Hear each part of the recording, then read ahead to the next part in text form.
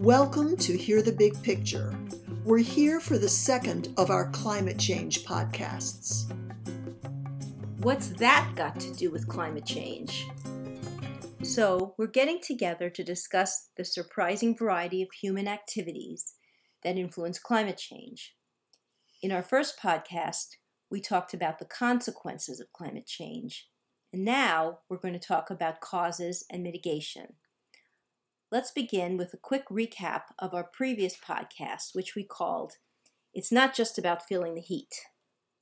In that podcast, we addressed the question that some people ask, well, what's so bad about getting a little warmer? Yes, that's a very good question. And we said that the point is that climate change isn't just a matter of getting a little warmer.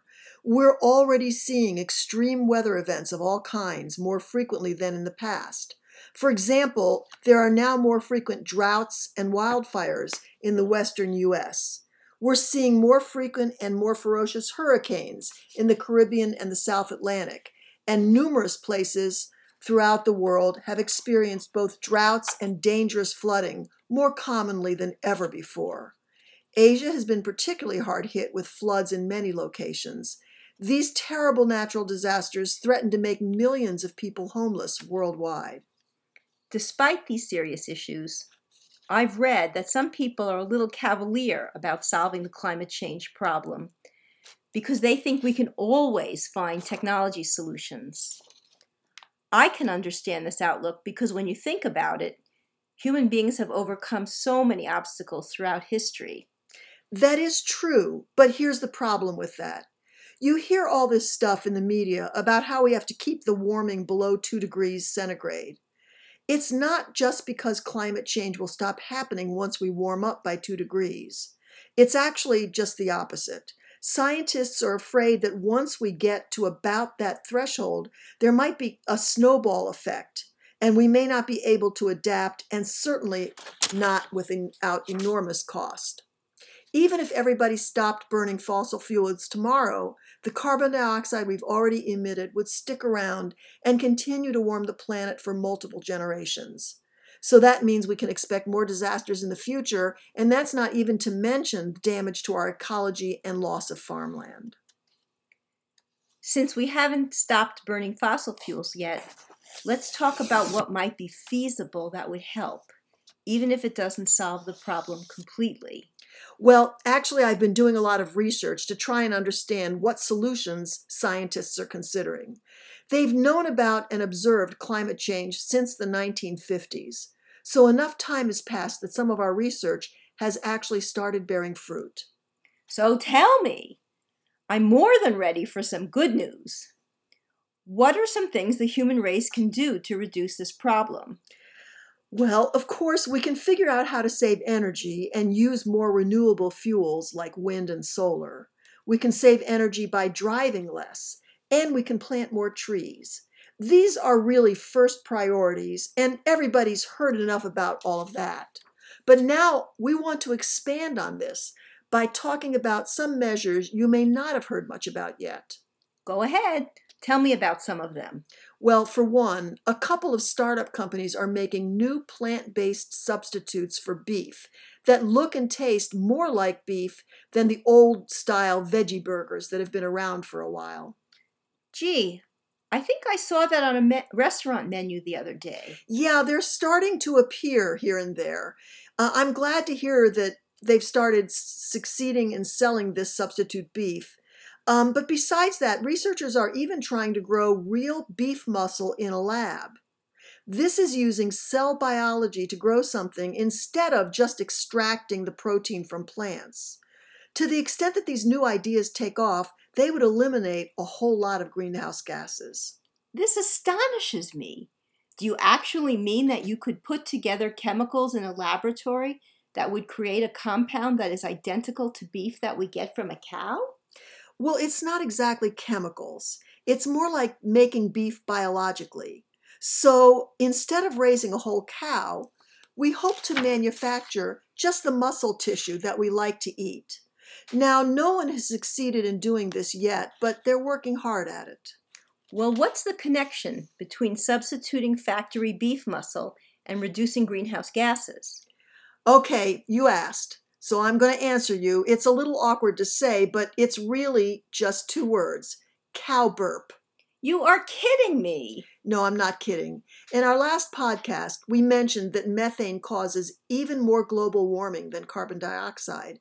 And when cows burp a lot of methane, which happens when they eat and digest grass, this emits a lot of it into the atmosphere. Anyway, if we all switched away from conventional beef and started eating these new products, we'd have less need for cows, and that would make a real dent in climate change. Greenhouse gas emissions would be reduced, and by the way, this new form of beef might even reduce our personal cholesterol levels as well. So, would this be a problem for people employed in the cattle industry? Well, that's an understatement. It certainly would. Any adjustments in our lifestyle will always have some financial winners and losers. In fact, believe it or not, in the U.S., the cattle industry has already started lobbying the Department of Agriculture to restrict the definition of beef in order to exclude these new products. Wow. The new products must taste really good if they're that concerned. Yeah. Okay, Maria. Besides eating less red meat, what other possibilities have you got to mitigate climate change? Here's something hopeful. Philanthropists have invested $40 million into researching how to extend the shelf life of fruits and veggies. While I think the intent was to improve nutrition, the project would also help mitigate climate change. Wait a minute, I'm confused. What does the shelf life of food have to do with climate change? So, avoiding food waste would result in a significant energy savings. Let me explain this. Follow me along. First, let's consider this consumer's experience. Whenever you take some food at room temperature and you put it in the refrigerator, energy is required to cool it down. And if the food is eventually thrown away, that energy to cool it was just wasted. Why? The refrigerator was already cool anyway. Well, not so fast. Let's say you cooked some food and there were leftovers. So typically, people first let the leftovers cool off in the kitchen until they're at about room temperature, which is 70 degrees. Then people put that in the refrigerator, which is still a full 30 degrees colder. The food then warms up the air in the refrigerator, and a lot of energy has to be used to get the refrigerator temperature back to what it should be and cooling that food down from 70 to 40 degrees. So there's a lot of energy embedded in bringing food to the table. It never occurred to me that I was wasting energy when I throw out leftovers. That's remarkable. Yeah, that's the point. If food is wasted, energy is wasted. So preserving the shelf life of food does in fact mitigate climate change. Gee, I never thought of it that way. And that's just the consumer end of things. So let's look from another perspective. Energy is consumed in growing the food as well. It's also used to transport food on refrigerated trucks. Energy is used in cooking food. And finally, of course, energy is wasted if you refrigerate the food at home and then wind up throwing the food away. So let me see if I understand. Lengthening shelf life so there's less waste saves energy all the way down the line. The less we have to grow, transport, and prepare, the less the impact on the environment. So it's like this is a kind of life cycle of food. Yeah, I like that expression. That's not a bad way to think of it. But I'll tell you, I would call it the energy cycle of food preparation. In the context of climate change, I like that phrase better. Let's get back to the shelf life research. Have there been research advancements in extending the shelf life of foods? Yes, there has. In some supermarkets, we are now using a coating on avocados to make them last longer. Great, I love guacamole.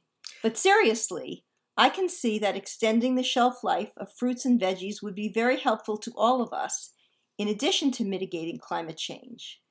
It's really encouraging to hear that all of this vital work is going on. I wouldn't have made the connection between longer-lasting food and climate change. Keep going, Maria. Are there any other climate change mitigation technologies that you can tell us about? Sure. There are some scientists in Switzerland and Canada who are researching something called direct air capture. The idea is to develop equipment that takes carbon dioxide out of the air. Carbon dioxide is the biggest contributor to climate change by total volume because it's produced whenever anyone burns anything for energy, which we all do. For example, everyone's furnace burns some type of fuel to generate heat, and cooking is energy intensive as well. So even if your appliances are all electric, frequently fuel is burned to create electricity. And just to tell you, I say frequently because sometimes electricity is generated through nuclear or hydroelectric power rather than by burning fuel. So, is this the point? We all cause carbon dioxide to be emitted in our everyday lives. So I can certainly understand that extracting it from the air would really help. That's right. Scientists are trying to capture this CO2 somehow. And of course, I assume they need to do it without consuming too much energy, right? Otherwise, there would be no point in this whole effort. That's right. Well said. And if they succeed in this extraction, remember, we have to do something with this CO2. It's got to go somewhere. So some engineers are trying to see if we can bury it underground and determine if it will stay there. An alternate fate for this concentrated CO2 is piping it into greenhouses, where, of course, plants just love that gas. So this is the same question I've been asking all along. How far along is this technology? The technical feasibility has been proven in a lab, but now engineers are building larger air capture equipment to see if it can be done cost effectively as well on a bigger scale.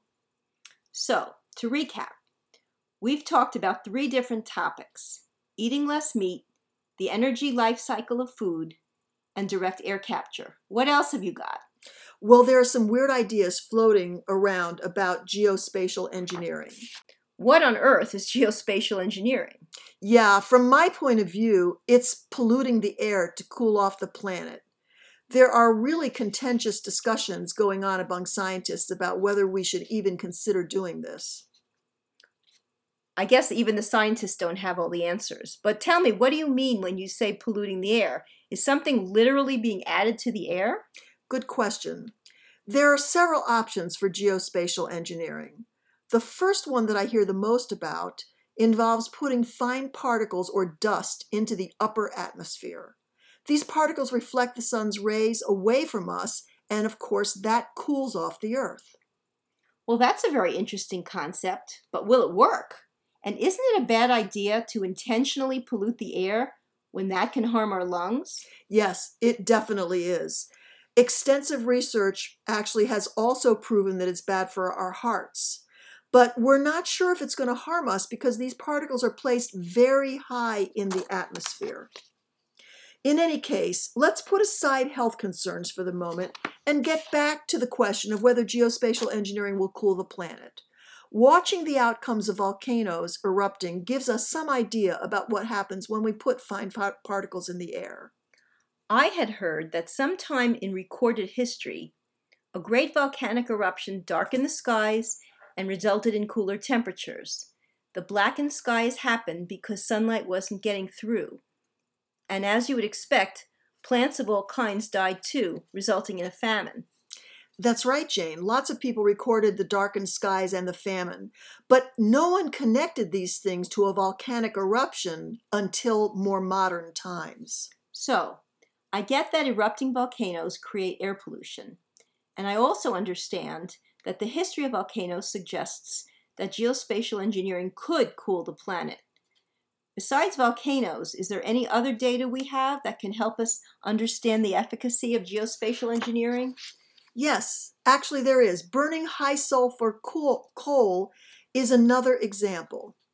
But what is high sulfur coal, and how is it used? Coal is a fossil fuel burned in many parts of the world to generate electricity and heat. Some coal is naturally contaminated with a high sulfur content, and the burning of coal converts that sulfur to sulfur compounds. These sulfur compounds are then released as air pollution, and the pollution particles in turn cool the planet by reflecting the sun's rays away from the earth. So that's how the burning of coal is analogous to geospatial engineering. Interestingly, burning this coal initially confused scientists when they were trying to understand climate change in the 20th century. You see, when the Industrial Revolution started some centuries ago, the burning of coal initiated global warming because it generates carbon dioxide. But scientists did not know that sulfur pollutants in the air emissions served to reduce this warming by reflecting the sun's rays away from the Earth. So the climate didn't warm as much as scientists expected when they looked back at climate data from the Industrial Revolution. And between you and me, I think that this created confusion, which may have led to some climate deniers. In other words, burning high sulfur coal put both carbon dioxide and sulfur particles into the air. And here's the point. The CO2, that is carbon dioxide, caused some global warming, while at the same time, the sulfur compounds mitigated it by cooling. That's what created so much confusion in the beginning about whether the globe was actually warming up. But I'm going to tell you something, if you don't mind my going on. There's another chapter to the story of burning high sulfur coal that may be relevant to whether we attempt geospatial engineering. The sulfur compounds created by burning coal are acidic, and there was an unintended side effect. When it rains or snows, the drops of precipitation absorb these acidic particles, and then they fall to Earth, and that's what we call acid rain. So burning high sulfur coal creates acid rain. Acid rain? Who would want that? I agree. Acid rain harms life on Earth, for example, killing fish in our rivers. It's a very unwelcome side effect, essentially, of burning high sulfur coal. We went on to burn high sulfur coal for a very long time, though, before anyone noticed the impact on our rivers and forests. And who knows if something similar or analogous could happen with geospatial engineering. So that's the point. Based on our experience with volcanoes and with burning high sulfur coal, we know that particles in the air could cool off the Earth. And this suggests that geospatial engineering could work to help with climate change. But as we've seen, polluting the air also may have unforeseen additional side effects. And that's why geospatial engineering is so controversial in the scientific community, and we haven't really tried it on any scale yet. Phew, that was pretty complicated stuff. Okay, Maria, let's move on. Can you share one last idea with us? I'd love to hear something really optimistic about reducing climate change. I don't blame you. I feel the same way. And here it is. There's been some recent research that shows we may be able to increase battery storage capacity by 10 to 40% by adding silicon to batteries. Silicon is cheap. It's actually just found in sand. I need some help here. What's the connection between climate change and batteries? It's simple, actually. If batteries become cheaper and they last longer, it's not merely more convenient, it also makes solar and wind power a lot more effective. That's because the battery is storing energy when the sun doesn't shine or the wind doesn't blow. Very nice. I hope somebody starts building these better batteries soon. Do you have any last thoughts before we sign off? Yep, always. None of the technological fixes we talked about today are widely commercially available yet. We don't really know if any of them will be cost effective. Even if all of them work, it's important that we understand we still have a pretty big warming problem. So don't rely on technology to eradicate this problem. There's no substitute for trying to use less fossil fuel wherever and whenever we can. That amounts essentially to an ounce of prevention, and that's always preferable because the cure is tough. Thanks for listening. We'll be back soon with more podcasts on some new topics.